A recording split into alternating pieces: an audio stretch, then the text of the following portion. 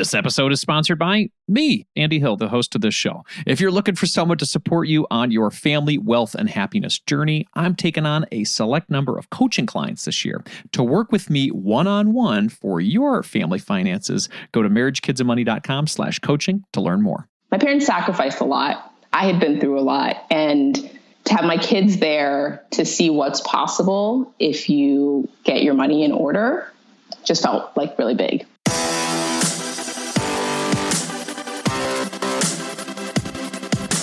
This show is dedicated to helping you strengthen your family tree and live financially free. Welcome to the Marriage, Kids, and Money podcast, everybody. This is Andy Hill, and today we're talking about paying off massive amounts of student loans and the freedom it can provide.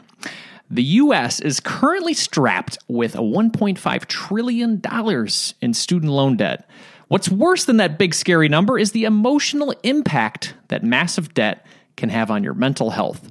Poor sleep, high anxiety, and a feeling of just being trapped. But there are some who have broken out who are giving us hope. Akoma Moronu-Schreiner is my guest today. Akoma and her husband recently paid off all of their student loans, and now they are making some exciting life decisions because of it. A little background on Akoma. She is a corporate finance attorney and the host of the Happy Lawyer Project podcast, which helps lawyers leverage their law degree to live the life of their dreams. She's also the author of a new book series called Money Monsters, which Zoe and I are really enjoying lately. Welcome to the show, Akoma. Thanks, Andy. Thanks for having me. Absolutely. I'm glad to have you here. So how did you guys accumulate your massive amount of debt? Like a lot of people, we went to school. We thought that education was a good investment, which I don't disagree necessarily, but up until graduate school, hadn't taken on much debt. And then kind of wisdom went out the window. All of the lessons I'd learned about money went out the window, and I just signed on the dotted line. Yeah.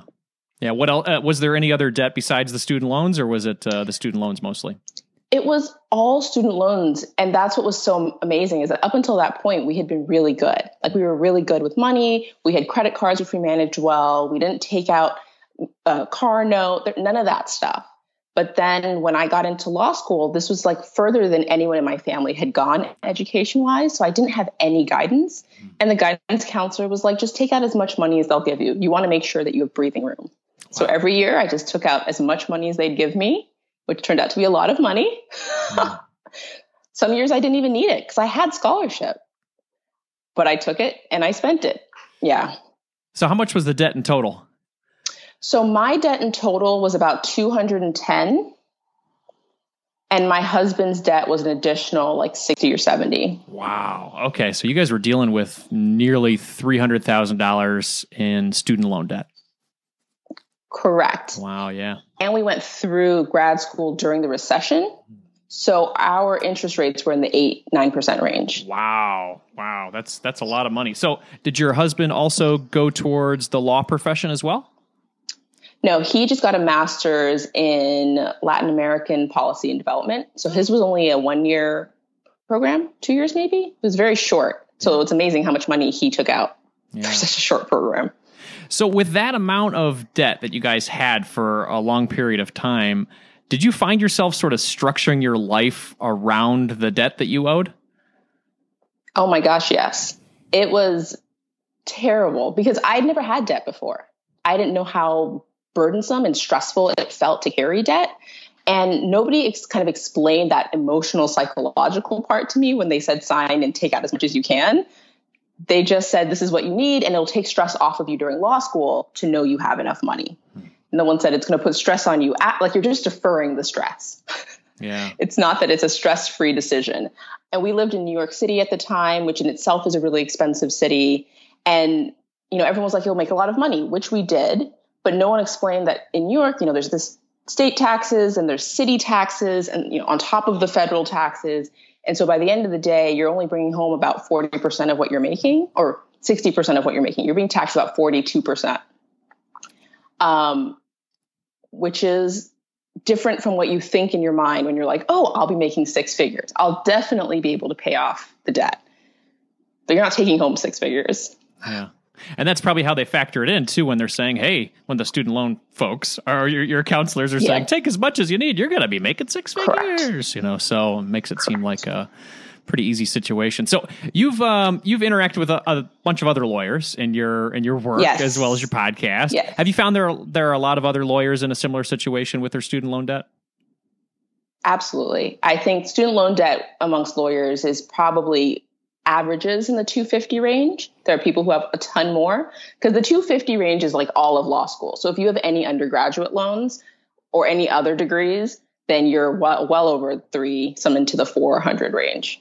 But yeah, I think it's pretty typical for lawyers. Yeah, and then not everybody finishes school too, so or goes into a very lucrative career. So I guess what happens to those folks?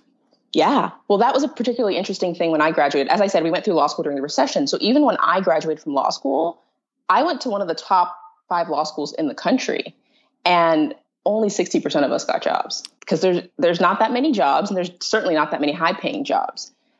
So a lot of those people have now 10 years later found their footing, but those first couple of years were really rough. And it was a lot of like fellowships where they weren't getting paid, but the fellowships allowed them to defer payments. So for a lot of people, the option was to try to do something that would allow them to defer student loans versus take a low paying job. Because if you have $200,000 student loans, your monthly payments, especially at 9% interest, your monthly payments are $2,500 a month. Oh my God. So you need, in order to live and pay student loans, you need to be making like $80,000. Like there's no other option. Yeah. And that's just to eat. And that's like to live in a 1-bedroom, like rent a bedroom, eat food, and pay your loans. It's a big commitment, and it put people in a really tough situation. Luckily, around that time, income-based repayment had started to become an option for people. And so I think with those options, people have more flexibility. I don't know if that's good or bad, because it means people can still take out those types of loans and not make much money.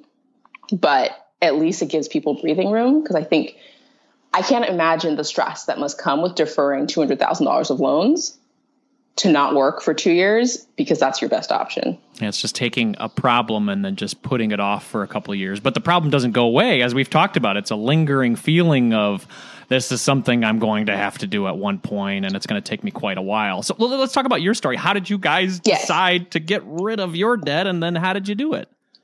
Oh my gosh. So the way we decided, it's kind of funny, because I had this big idea. I was going to pay it off as fast as possible. And then I tried to do that, and it was like really hard, because again, I didn't realize how much real life costs. So we ended up going overseas for a bit. And as part of that, my law firm paid for an accounting firm to do our taxes, because our taxes were so complicated, having traveled for half the year. And when she asked me how much interest I had paid in student loans, I remember telling her something like $32,000. And she was like, no, I just need to know how much interest you paid last year. And I was like, no, that's what it says on my form. I paid $32,000 in interest last year. And she was like, she was, and I honestly hadn't really looked at the numbers or like really known what I was paying. I was just sending the payments. And when I heard her shock, I realized how ridiculous my situation was, and like how much interest we would just be paying over the years if we didn't really tackle this in a more aggressive manner. So it took the reaction of someone else to be like, oh, this is what you're dealing with, for you to say. Someone who does it for a living. Yes. That's what I mean. Like, she sees these things. Wow. She knows that this is crazy. Yeah. So at that point, what did you guys do then to say, all right, we're gonna go at this head on? What'd you do? Yeah, so we sat down to figure out how much it really costs to live. Like, we had our head in the sand up until that point. And so I needed to know how much did it actually cost us to live in New York, stop complaining about how expensive New York is, and then how much of that extra money could we actually throw towards student loans? And then how do you figure out a plan for paying it down? And once we realized that interest thing was the problem, we decided to refinance. And I think that really helped to shift the conversation, because prior to refinancing, I think it was going to take forever. And at that time, companies like SoFi and Common Bond were just starting.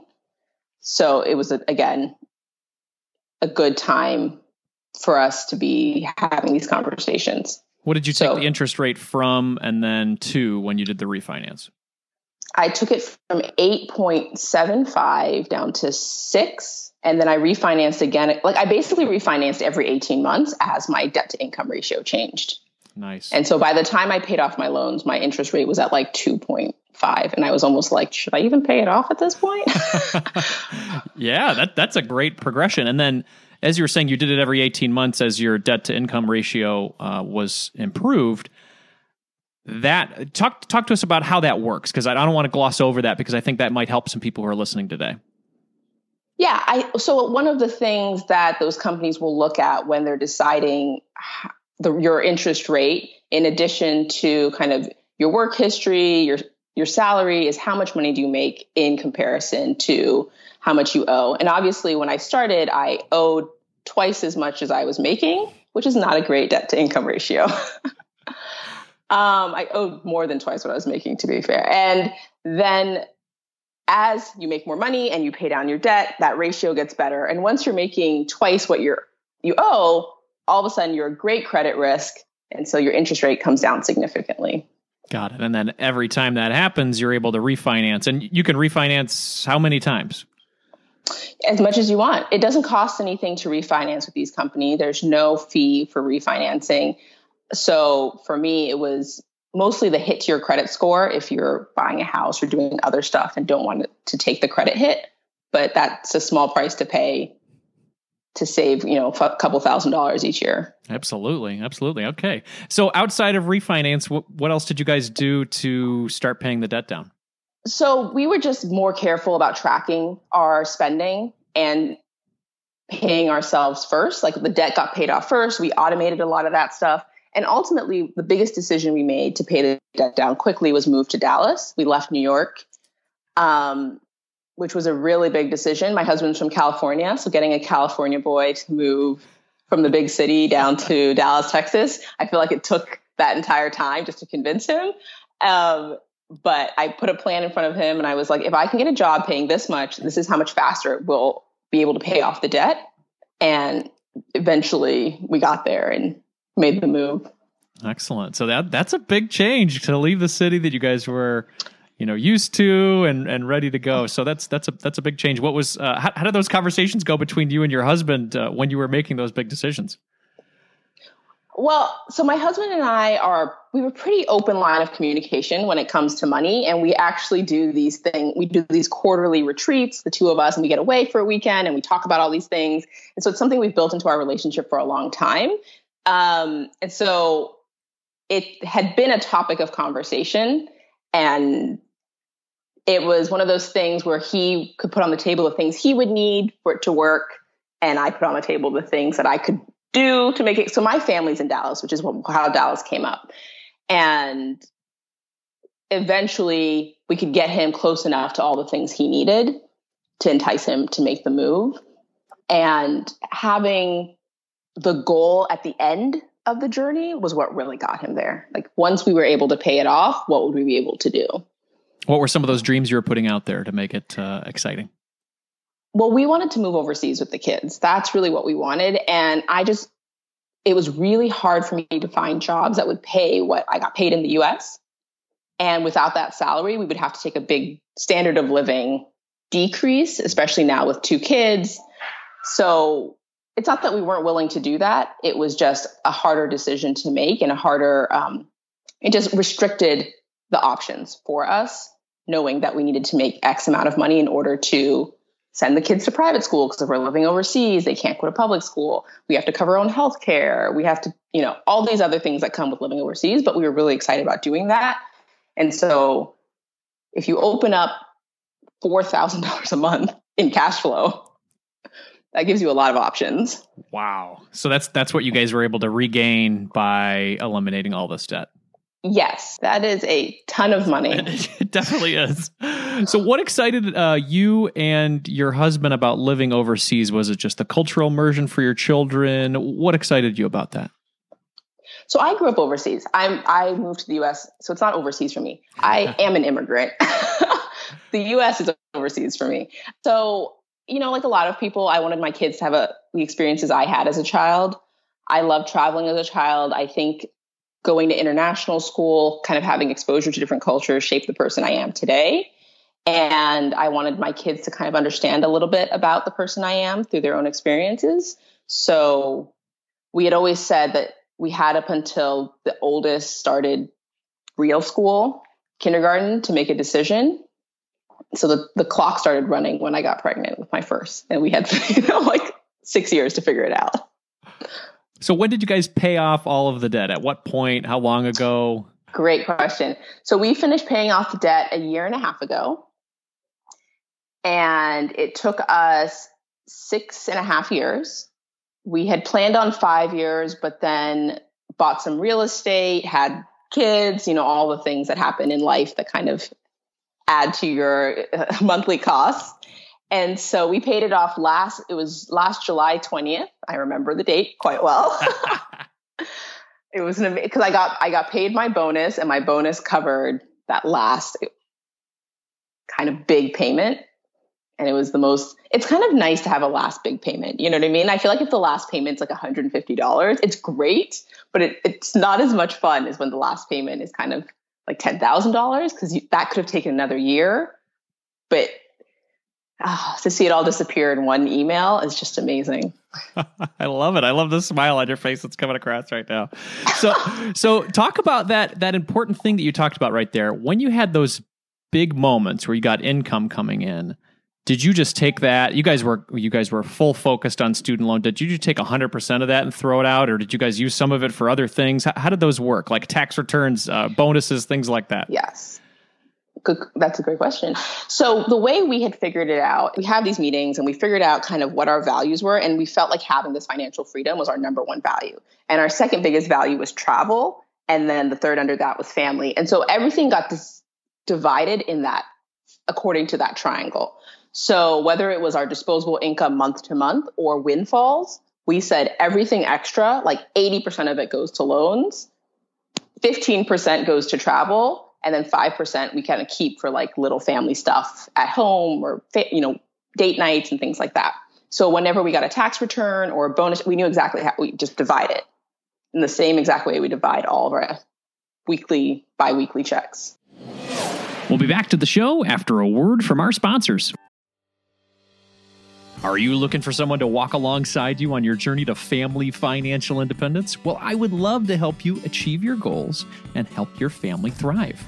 I work with couples, individuals, and families all around the U.S. via video chat and can assist in the following areas: becoming debt-free, growing your net worth, crafting and sticking to your budget, reviewing Coast Fire plans, developing strategies to build generational wealth for your kids, and designing your future work optional lifestyle. Doesn't that sound nice? If you're interested in working with me one-on-one, you can book a time with me by visiting marriagekidsandmoney.com/coaching. I would love to help you strengthen your family tree and live financially free. Visit marriagekidsandmoney.com/coaching to learn more, or you can click the link in our show description. If you're looking to improve your financial situation, it helps when you're able to cut out unnecessary costs. Cell phone services are a necessity for sure, but we don't need to be overpaying for them, right? That's why I like Tello Mobile, a phone service worth talking about. We've been fully on board as a family with Tello for over 2 years now, and we are so happy that we made the switch. For us, the reception and data service is better than Verizon, and our costs were nearly cut in half. Tello runs on the T-Mobile network, and it's wowing new customers like us with their rock-bottom prices and stellar service. With over 10,000 reviews, Tello is rated as excellent on Trustpilot, and this is quite rare in the wireless world. Nicole and I went for the unlimited data, minutes, and texting plan for only $25 per month each. Isn't that crazy? You heard that right. $25 is their most expensive plan, actually. And Tello is running a special offer for MKM listeners right now. Check out Tello today at marriagekidsandmoney.com/Tello. That's marriagekidsandmoney.com/Tello, and use the code MKM20 to get 20% off on your first month of service for any Tello plan above that $10 per month mark. Again, use MKM20 to get 20% off at marriagekidsandmoney.com/Tello, and you'll be supporting this show. Hurry up. The code is valid until April 19th, 2024. marriagekidsandmoney.com/Tello. Thanks for taking time to consider our sponsors, everyone. Let's jump back into the show. When you create such a big goal of paying off hundreds of thousands of dollars of debt in a short period of time, there can ultimately be some family issues that are associated with that. Did you guys find any of those marital fights along the way with this plan, or did it kind of go as planned? I think there were a couple of bumpy spots. We had originally planned when we had our first for my husband to stay home.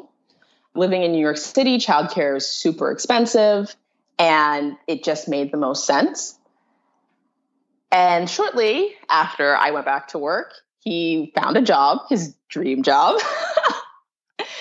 And so there was a big conversation about how do you make that pivot? Like, I don't ever want to be the person who says, no, you can't take your dream job because you made a decision a year ago that now you're going back on. But at the same time, when your dream job doesn't make enough money to cover childcare, how dreamy can it be? And so we had to kind of work through that. He ultimately did end up taking the job, and we did end up getting a full-time nanny. And, his salary barely covered the full-time nanny after taxes and all the, incremental costs that comes with now working outside the home in New York City. But he loved it and he was happy. And so it made sense. And then we had a second kid shortly thereafter because it made financial sense now that we already had the nanny. We'd already incurred that cost. So yeah, that was probably our biggest fight because it did feel like I was, from my perspective, it felt like I was sacrificing a lot doing this really hard job to make this really big salary. And I was, we had two young children we had a 2-year-old and a baby. And if he hadn't gone back in his job, he traveled a lot for his job and I traveled a lot for my job. And at one point I was doing a deal in Taiwan and I was working Hong Kong hours and he was in Bangkok shooting something for his job. And I was like, this is ridiculous. This is crazy. I was like, we can't live like this. Why did you do this to our family?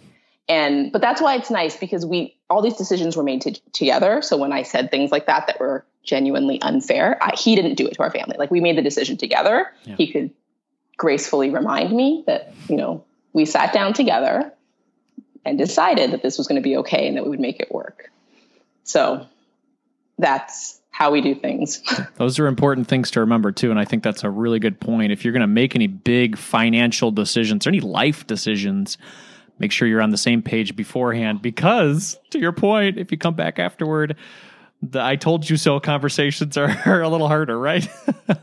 Oh, absolutely. And it's hard for the person who now gets to be told you agreed though.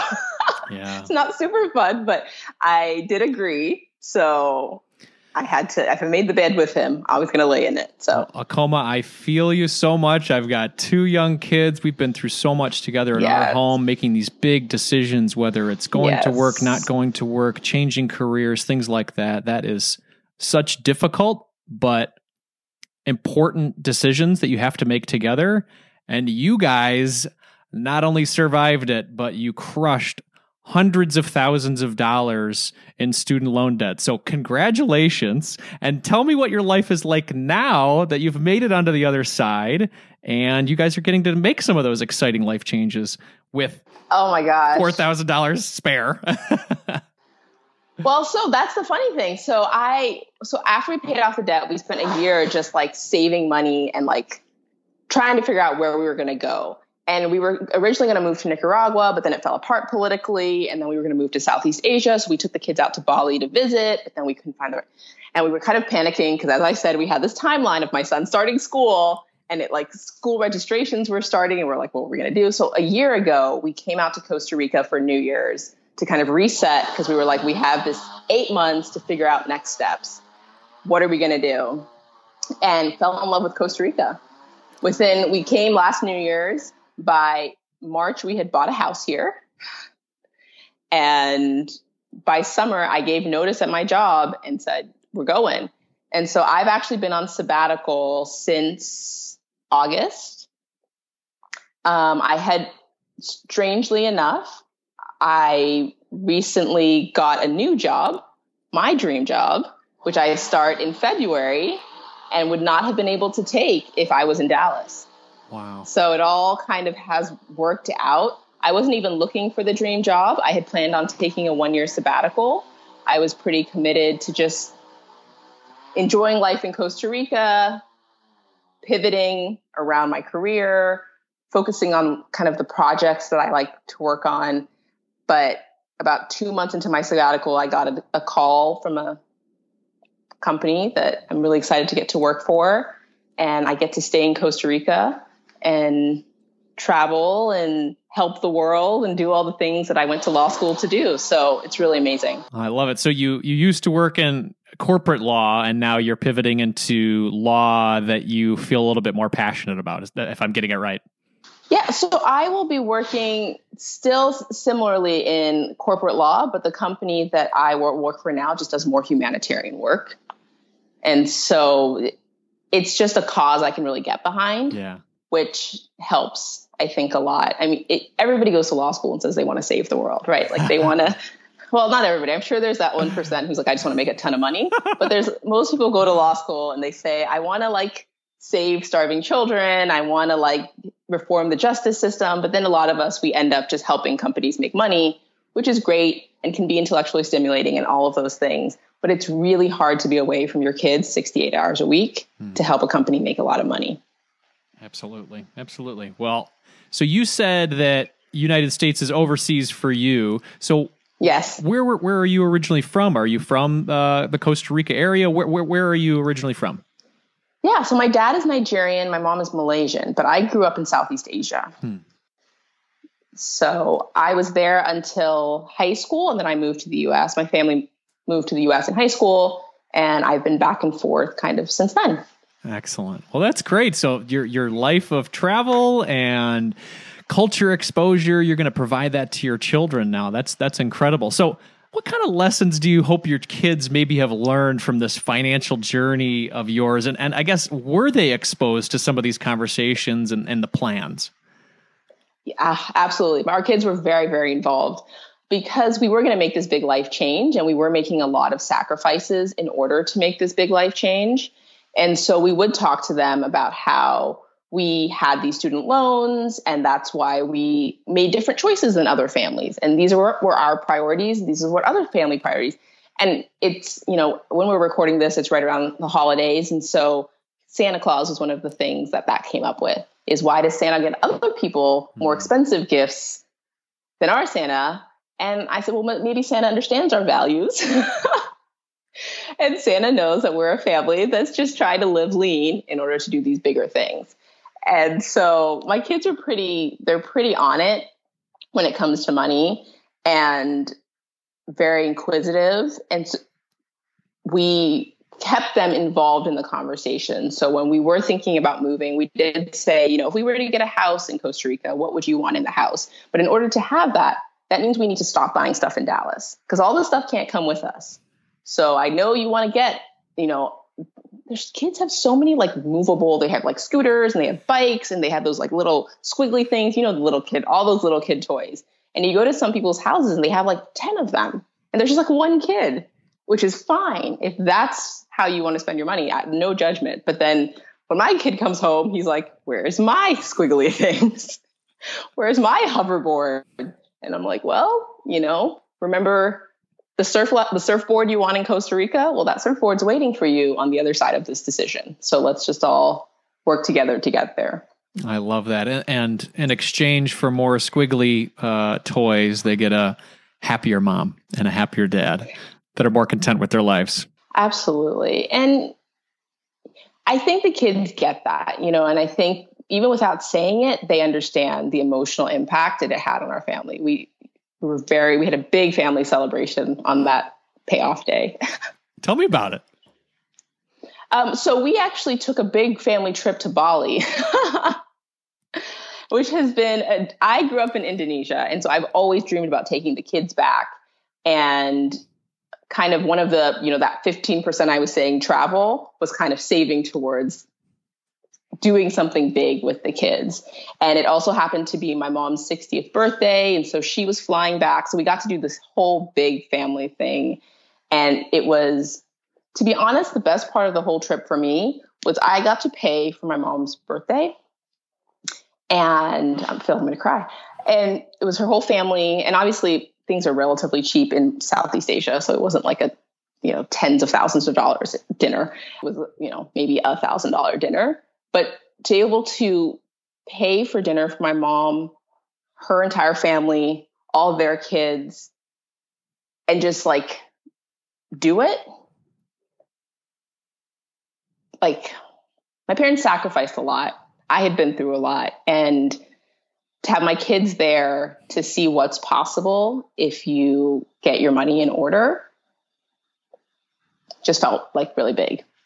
So that's beautiful. I love that. Thank you for sharing that with us. I really appreciate that. And that was probably a life-defining moment for you.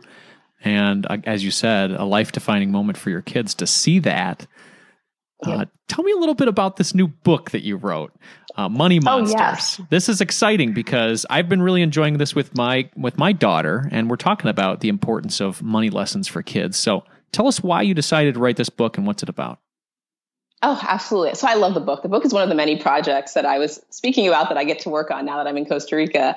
A few years back, people started to notice the types of conversations I was having with my children around money, and they felt more honest and transparent, but age appropriate than other people's conversations. My son was asking me at the time if he could finance a bike, and he was talking about his like down payment, and I was like, well, you don't have any income. Like, I can't, how are you going to finance something when you don't have like any money coming in? And he actually helps us. We have some real estate that we bought when they were born to help pay for their college. And so he was like, well, I can use the rental income. And I was like, well, that's not your money yet. Like, but like just the fact that he was like putting all these pieces together at like 4 was like, and people were like, no, you're clearly having conversations that I'd like to be having with my kids. And so I was trying to think about the best way to do that. And obviously I went to all the like super complicated ways of doing it. I was like, I could start a business. I could have a digital course. I could do, and I was like, you know what? What's one thing every parent does with their kids? Every parent reads books with their kids, and they're already having conversations every night with their children. And so what if I could just write a story that integrated those topics in a way that would get kids to ask questions? And I didn't want it to be one of those like Johnny Goes to the Bank books, which are fine and have their educational purpose. I wanted it to be a book where kids were like, wait, what's going on? Wait, is that real? So that parents had an opportunity to actually have a conversation. Because sometimes with those books, I find that parents are kind of trying to force the conversation to say, do you notice what's happening at the bank? Like, what do you think this is? Whereas I really wanted the book to have imagery and stories in it where the kids are like, wait, are ATMs monsters? And then parents get to share their knowledge. And I think for so many parents who themselves are having trouble with money, they feel like they don't have information to share with their kids. And so these books provide an opportunity for parents to realize that what they know is enough. And what you're trying to teach your kids isn't every single thing about money. My parents didn't teach me anything about money. My parents are great people and wonderful parents, but they grew up in a completely different financial system. So they didn't teach me what I know, but they taught me how to be confident enough and comfortable enough to feel like I could figure it out, right? Like I could ask questions and not feel like I was too dumb to figure it out or didn't know enough to be able to handle it myself. And so I want people to be able to instill that in their kids. It's okay to ask questions. It's okay to ask dumb questions like, are ATMs monsters? And there's somebody out there who knows the answers and they'll help you figure it out. And everything you figure out along the way will help you get to a better financial future. And so the first book, as I've alluded to here, is about an ATM monster that eats Kai, who's the main character's little money, and his parents help explain to him that it's not a monster and how the money gets into a bank and why it's there. And working on books 2 and 3 now, which book 2 tackles credit cards and borrowing responsibly. and in which, Kai thinks credit cards are magic money. And so he's trying to like figure out a plan to steal the magic money. And his parents explain to him, it's not magic. You have to pay it back. And we go through that whole conversation. And then the third book is about entrepreneurship. And, Kai tries to start a lemonade stand, like an old school lemonade stand, and realize he hates making lemonade. And there's like the profit margins are terrible. And so it's a story about how you can make money doing what you love. And so he finds something that he actually enjoys that has better profit margins. And it's much more profitable for him because he's more willing to do the work. And so it's a great book about kind of not just looking around to figure out what to do for a living, but really figuring out what you're good at and what you want to do with the days of your life. So I'm excited to get those out. Well, Zoe and I have really been enjoying the first book in the series, and I can't wait to buy the next two. So when can we expect the next ones? And where can we buy this current book? Let's talk about that, and then we can talk about the dates for the next ones. Yeah, so the book, you can buy it on Amazon. They're available there, and you can get them at the website, moneymonstersbooks.com. And books 2 and 3 will be out in the spring. Awesome. Well, we've really been enjoying it. I love the lessons. I also love how it is today. It is a lot of the books we read are maybe a couple decades old. And you're talking about fintech, you're talking about apps, you're talking about things that, the financial industry is moving fast, and you've brought us up to today, at least I'll say for sure. So, Akoma, thank you so much for your time today. Where can people learn more about you if they want to connect with you or follow your journey? Oh, thanks so much. Yep. So the best way to find me is at thehappylawyerproject.com, and you can follow me on Instagram at the same handle. I'm always on there. So if you have any questions, especially around money with your kids or moving your kids overseas, I love to talk about all those things. Akoma, thank you so much for your time today. Thank you for inspiring those folks out there who are dealing with this massive amount of student debt, and then giving them a look of what it can be on the other side of your debt freedom. So thank you so much. Thank you so much, Andy, for having me on. Accomplishing huge financial goals and having your kids there to see the big family victory. Incredible. Very cool. Here are my top 3 takeaways from my conversation with Akoma Moronu-Schreiner. Number 1, refinancing your student loans can help.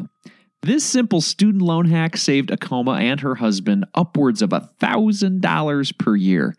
If you have a big amount of student loans and you have a high interest rate, consider refinancing as a way to save and eliminate your loans quicker.